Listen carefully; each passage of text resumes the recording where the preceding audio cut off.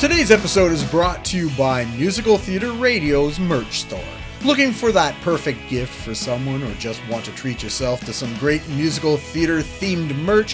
Head to musicaltheaterradio.com and click on the All Things Theater button on the homepage and check out all the different designs available.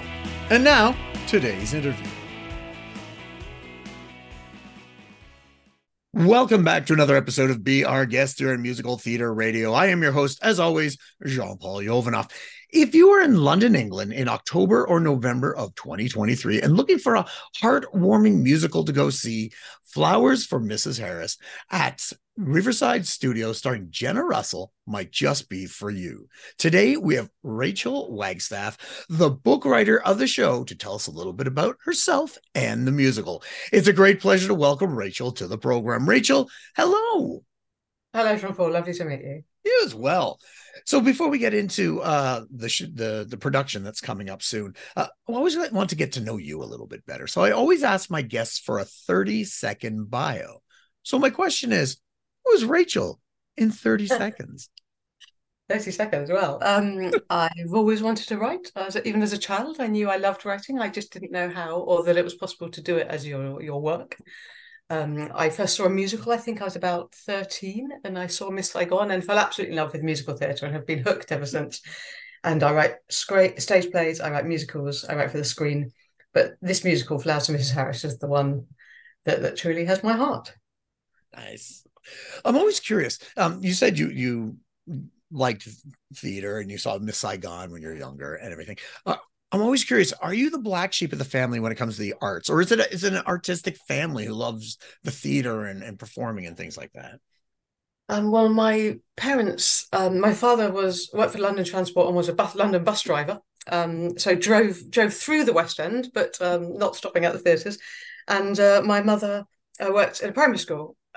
So we're not from a naturally artistic background, but my father was always, I discovered later on in life, used to write radio plays when he was a boy, and my parents certainly go to the theatre, but we're not necessarily the most artistic of families.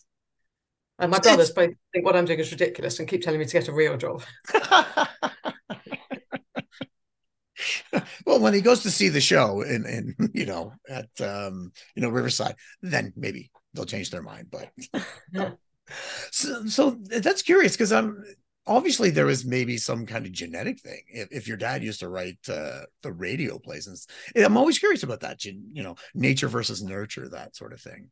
Yes, I've wondered about that. I mean, he said he wrote them for himself, and he's written books on buses as his main passion in life is the London bus and many buses beyond. So I don't think the radio plays were produced as such. They were things he was interested in writing for himself. But it was something he kept very quiet and only really mentioned in later life. But I'm sure it helps to have people that care deeply about the things about which you're passionate and to encourage you and nurture that. And I'm very grateful to my parents for while as with my brothers to keep continually telling me to get a proper job, for supporting my work and coming to see it and staying awake most of the time when they do come and see the shows. But they've been very supportive while acknowledging it's not necessarily their world as such. But yes, I don't know quite what it is that makes us who we are. As a child, I was all surrounded by books, and that was what I loved most to read. But it was my brothers, what they most enjoyed doing was playing football. Was writing the path you always knew you were going to take, or was there something else you thought about doing in life instead? I mean, it never occurred to me that you could actually be a writer and make that your life. So I always assumed I'd have a job, and I have had lots of jobs in my time. I think when I first started, I worked at Faber. I was an intern at Faber and Faber, making tea, very bad tea for people. So that didn't last very long. And I tried working at a think tank, and again, my tea wasn't great, and nor was my stapling. So I don't think that was a career that was ever going to blossom. And I just did different bits and pieces. I taught, and then as I began writing and the writing took off, I think I was very lucky. My first play was picked up and at the Edinburgh Festival, and I was approached by an agent, and then I was approached by a television company to write for television. So I was very lucky, and it did happen quickly initially. But as you know, it's not the easiest thing in the world to make a living doing. So I've also taught creative writing at university. I did that for many years. And the last 5, 10 years or so, I think I have been focusing solely on the writing. But it's a dream to be able to do it. But the trouble is when your passion becomes your work, then that becomes a different challenge of how do you then remain passionate about what you do. So the challenge I always find is to only ever take on a project that you want to live with for many years. I love adapting books. People have always said, why don't you write your own stuff? I say, it is my own. I just happen to be taking something I really love and care about. And so I always dreamed of adapting books. The first thing I ever wanted to write was an adaptation of the Sebastian Faulks novel Birdsong. Hmm. And I remember people saying to me, why not write your own play? And I said, well, I just would love to do this for the stage. Yeah. And so that for me was always the thing I wanted to do more than anything, to adapt work I cared about and loved. And so if I'm brought a book, my criteria is always, do I want to live with this for many years? If yes, then I'd love to do it, no matter whether no one's heard of it or whether the whole world has heard of it. It's about something that I feel like I can have as part of my life and continually be excited to go back to, because as you know, musicals in particular aren't written, they're rewritten, as the old adage goes. 100%. Now we're going to talk about Flowers from Mrs. Harris, but you piqued my interest for a second. How do you make bad tea? I'm really curious. Well, you either put too much milk in or too Oh. little milk, or you try and tailor it to everyone's taste, or you leave the tea bag in too long. In England, this is a disaster. The second you make bad tea, I'm sure there are other problems as well. I had my tea this morning. I probably put too much milk in it, but you know what? I'm okay with that. If you put too much milk, I will drink your tea. So Oh, thank you. you're welcome. So let's talk about this production of Flowers for. Well, let's actually take it back. What was the impetus for writing Flowers for Mrs. Harris in the first place? So I think I just adapted Birdsong, which is set during the First World War, for those people that don't know the novel. Beautiful book novel by Sebastian Faulks, mostly about some English tunnellers in the First World War. And I was very interested in writing about people in the most extreme of circumstances. So of course I was drawn to the poetry and the literature of the two world wars in particular, as an adolescent and in my 20s. And then I was approached by Cat Stevens, or Yusuf Islam as he is now, to write a musical. And so when the producer was trying to think of someone that would be interested in writing and adapting a novel or novella set around the time of the Second World War, it actually starts a couple of years after the Second World War, so post World War II London. So I'm interested in that particular period of time and interested in musicals. I was very lucky that she happened to think of me. And so I was sent the book by a producer called Vicky Graham, and it was her favourite book when she was a child. And I read this book on the train on the way to university to teach my creative writing at the University of Hertfordshire. And I remember, I'm not a public emoter, but I was sitting on this train and I read it all in one go. The train journey is about an hour and 20. And by the end of the journey, I was reading faster and faster, so desperate to finish. And then I was very embarrassed and I couldn't stop myself from crying on a train in public. And I knew it had got me, and I knew this was the thing I was desperate to write, to adapt, to work with and live with. It has so much heart and soul, and it has kindness. And I think that's the thing that I look for in everything I do, that celebration of the goodness in people and that kindness in humanity, which feels so elusive and so precious these days.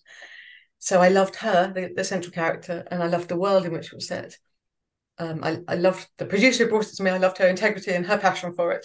I couldn't say no, and I didn't know then that it would take over 10 years to write. But if I could go back in time, I would say to myself, absolutely, you have to do this. You would always regret not doing this one. And when did you start writing it? How long ago? You said about 10 years, but well, we had years of workshops. So I've got a 9-year-old son now, and I think I wrote Act One before he was born. And then I remember going to a workshop when he was a tiny little baby, and that Act Two after he was born. So, and then years of workshops. And then I think the first production was 2016 in Sheffield, which went very well. And then it went on again in 2018 in Chichester. So two lovely, wonderful regional theatres in England. And then, we dreamed that maybe one day it would happen again, and there was talk of it for years, and finally now all those years on, at least 10 years on, it's happening again. Fantastic. Well, congratulations on getting it on its feet again. What changes have you seen in since that last one in 2018? I think you said 2016. Has there been any changes to it, and what kind of progression has there been? And it was interesting going back to it actually. I think because it's been reorchestrated. I talked to Richard Taylor, our brilliant composer, about it, and he was saying, "Well, really, it's very difficult to change anything because the dialogue and the music is so carefully and tightly interwoven." So we said, well, let's go along and see what's needed. And I found about 10 words I wanted to change when we had the first read through. And I spoke to Rich and I said, well, we could tighten up this section on that and that and that. And he said, well, but if you take that out, then that all falls apart. And we just found us looking at each other and saying, well, actually, maybe it was all right. So I've polished up a few lines and sections here and there. You always hear stuff in the mouths of new actors or in a new production, but it's the thing that I've messed around with the least in all my years of working in theatre. I mentioned to you, I've just worked on the Da Vinci Code, which I've co-adapted with Duncan Abel, and that was again a very different sort of challenge, an incredible honour, a wonderful and exciting thing to work on. And we started working with Dan Brown on it, and that one, because it's so the challenge of creating and containing that epic story, we're continually challenging it and examining it and trying new things and rewriting it. Yeah. But with Mrs. Harris, because it's so contained and it's such a delicate piece, it's very difficult to pull out any line without anything unraveling. Yeah.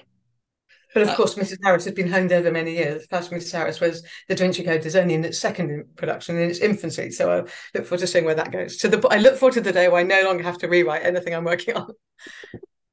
It's such a hard thing as a writer and an artist to not want to just nitpick and change, because I go back and read my stuff and go, oh, maybe I changed just this little line or this little, and sometimes it's easier to be a baker or a chef. Once it's done, you can't change it. But we have the opportunity to keep meddling with it. So good on you for letting it be. Well, I think with this, I was sort of told. I was instructed. I'll get that too. But I did find a few lines I've managed to sneak in, pretending they were typos. Or, oh, we maybe change this word. So you're in the middle of auditions. Rehearsal right now, because it's going up in as of this interview, about 3 weeks, give or take, from now. I'm always curious, when you're sitting there watching the rehearsal process, is there sometimes moments, has there been any moments where you go, they get it, that actor gets it, or they bring something new to the lines that you have, something you didn't think of, or they get a laugh that you didn't realize was there or something like that? Well, I think there's always moments like that. And I think that's the power of theatre and collaboration, that other people bring so much to what you've tried to do. And so it's wonderful when an actor suddenly finds a new way of inflecting the line or understanding the line or a new intonation, or we were just discussing one of the early scenes, and an actor suddenly says, the actor playing Violet, Annie, suddenly says, Violet Butterfield is Mrs. Harris's best friend, and suddenly said, when this happens, it made me think of this, and I thought my character might feel like that, and that would be deeply upsetting for her. And I thought, I'd never thought of that, but that's brilliant. Yes. And it was wonderful seeing the way that these actors have thought so much about their characters, and they're bringing so much to it. And then sometimes they ask a question, and you think, I hadn't thought about that either. Yeah. Or they make you understand something in a whole new way. And of course, and other times, the most satisfying thing is when they understand the line exactly as you intended it to be written. You think, well, that's wonderful, that something, really simple, seemingly straightforward line where you've tried to weave in layers of meaning beneath it or subtext, and they get it. And that's fabulous. Wonderful. Well, let's talk about this production and the creative team. Can you tell us a little bit about, some of the people involved? Well, the director is called Brona Lagan. And I've not worked with her before, but I have seen her work. I saw the musical Rags that she directed at the Riverside Studios, which was absolute. Go back in time. Brona Lagan, the director, who I admire very much. I've seen her work before. I saw the musical Rags, which she directed, which was on at the Park Theatre, and I found that incredibly moving. And she was suggested to us by one of the producers. So the producers are Ollie Hancock, whose brilliant idea it was to do this. He saw the piece in Chichester, and eventually contacted us and just said, look, it's my dream to make this happen. And he said, he was very honest. He said, I'm early on in my career, but I'd love to do this with you guys. Would you be interested? And he spoke about it with such passion and just honesty, just that we couldn't say no, really. It was so much more convincing than sort of some big approach. And then it's grown with him over the years. He's brought in Katie Lipscomb from Aria Entertainment. And so they're the two producing it. And then we've got new orchestrations by Jason Carr, who is an incredibly brilliant orchestrator, who actually at the first day of rehearsals, he said he was sent this book 20 years ago and he read it. He said, oh, how would you do this without making it all Cockney rhyming slang, apples and pears? So he said he said no to it. And I said, well, thank you so much for being here, Jason. But more importantly, thank you for saying no 20 years ago, or we wouldn't be here. So he's done the orchestrations. Jonathan Gill is the musical director. Again, another very, very talented man. And then the design is Nick Correll. And I have to say, it's the only time I've ever hugged a designer for the first ever rehearsal after they showed the model box. It was very beautiful. It's an exquisite design. And I didn't really, I'm trying my best now. I'm not the most articulate when it comes to the spoken word. Yeah. And I was trying to say to him without gushing, I really love what you've done. And I was really struggling to find the words. And in the end, I just said, oh, thank you, and gave him a hug. Because it's beautiful. It's sort of very innovative, very inventive, right. Very heartfelt, fabric-based to be thematically rich, but also elegant and fluid to allow us to move between time and space in a heartbeat. And I think very beautiful to look at. So I admired his work very much. Then we've got Adam King doing the lighting and sound design, Charlie Smith, who worked on the production in Chichester. Sarah Perks is the costume designer. And basically it's a very, very talented team. Very pleased to be working with Brona. The original director for both Sheffield and Chichester was Daniel Evans, who I don't know, you may have seen him in Sunday in the Park with George. I saw him in that and have been a huge admirer of his work ever since. And then he went on into directing and worked at Sheffield Theatres and then Chichester. Utterly brilliant man. And Rich and I couldn't imagine. And they kept saying, who would you like to direct it? And all we could think about was, well, we'd like Daniel. And then, but of course, it's a new production, so we couldn't go back to Daniel because the whole point was to create something new from this. And Daniel's now very busy running the RSC, so I'm sure he's the best. I'm sure he's booked up for years now. But Katie Lipscomb and Ollie both raved about Brona and said, just meet her. And we did, and Rich and I were both a bit nervous, thinking, well, what? How could she possibly convince us, that we let her have our precious baby? And all she did was, again, just talk about it from the heart and with such understanding and such care. And we came away from the meeting with her and said, yeah, yes. And then the first day of rehearsal, again, the way she spoke of it, the way she cast it, the way she understood it, the way she's been nurturing it, we couldn't be happier. Very nice. Very nice. It's always great to have a team because it's like you're giving up your baby to somebody else and you just don't know them. And it's scary, but when they come in and wow you like that, the relief must just wash over you. Yeah, yes, it's exactly that. You feel so nervous. What if they don't like it? What if they don't get it? What if they want to change it? What if they think you're an idiot? What if all the what ifs, all the hypotheticals run through your brain, don't they? It's always very nerve-wracking meeting someone new, whether it's someone who's going to do your show or someone when you're adapting their book. That's an even more terrifying meeting when you meet the person whose book you've adapted, and all you can hope is that they understand that you've tried to honour the heart and the spirit of their work. And so with the director, it's the inverse, isn't it? So I find it all terribly nerve-wracking. I always wonder why I didn't get a proper job, because to live under nerves like this, to live with this amount of stress, and then not only do you go through this awful process of handing something over to people, but then you allow other people to come in and judge you. You get your friends and your family to come in and tell you whether you're really good at your job. In what other world does that happen? They come in, they watch it, and then they say, "Oh, I didn't really like that bit." Oh no. I'd never go into my brother's job and say, "Oh, I think if you could work a bit hard on that spreadsheet, please," or whatever it is. And then not only do you allow your family and friends to come in and judge you, total strangers, and then you allow critics to come in and write about it, but publicly weigh up your heart and soul. Oh, it's awful. Why do we do this? Now you've just made me re-question everything I do now. I'm like, why am I doing this? But of course, we do it because we love it and because Yeah, we I couldn't know. really bear to live with anything else. And we're incredibly lucky if we get to do this. And each time it's, project by project, it might all collapse and that's it. And then you do something else. And that's okay too. Exactly. Exactly. So the show is starring Jenna Russell. Had you worked with Jenna before or seen her in anything? No, I'd seen her, but I had not worked with her. But again, it's very difficult because we had Claire Burt, who is the incomparable Claire Burt, as a composer, of course, who is incomparable. She's extraordinary. She just has such humanity and depth to what she does, and you feel for her Hmm. so deeply, and a beautiful voice. And again, we couldn't imagine anyone other than Claire. And they said, "Who do you want to play Mrs. Harris?" And we kept saying, "Claire, can you just Yeah. ask Claire?"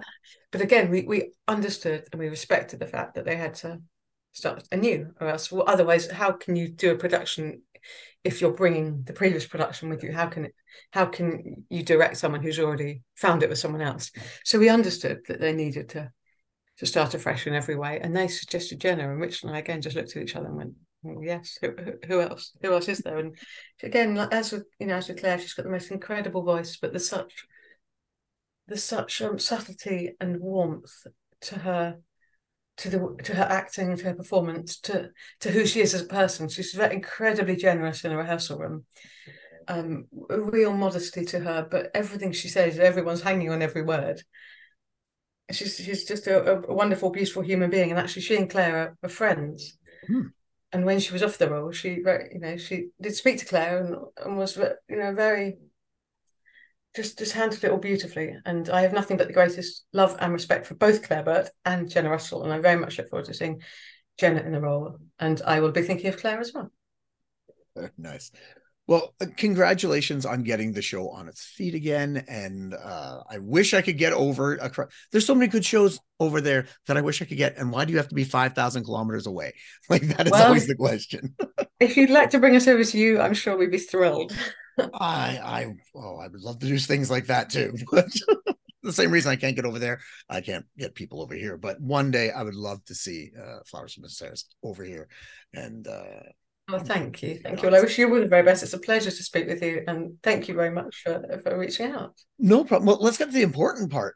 How, what, where, how do people find out more about the show and buy tickets and all that important information?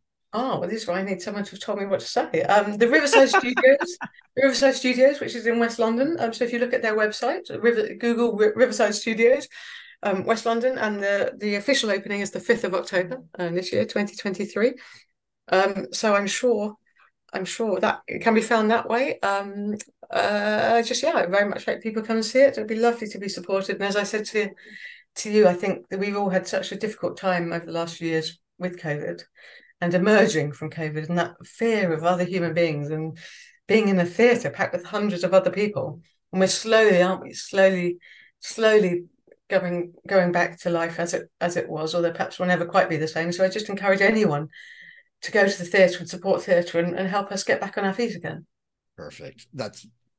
I couldn't have said it better. I agree. Let's just get back into the theater and enjoy it.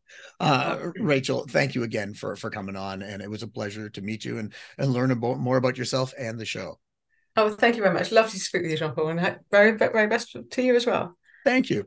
All right. We were just speaking with Rachel Wagstaff, the book writer for Flowers for Mrs. Harris, which is going up at the Riverside Studios in London, England, September 30th to November 26th, 2023. So if you are over in the UK, make sure to go check that out. It sounds like a fantastic show. Tune in next week as we'll speak with another guest or guests about their life, love, and passion about musical theater. I am your host, as always, Jean-Paul Jovanoff. And until next time, I'll see you when I see you.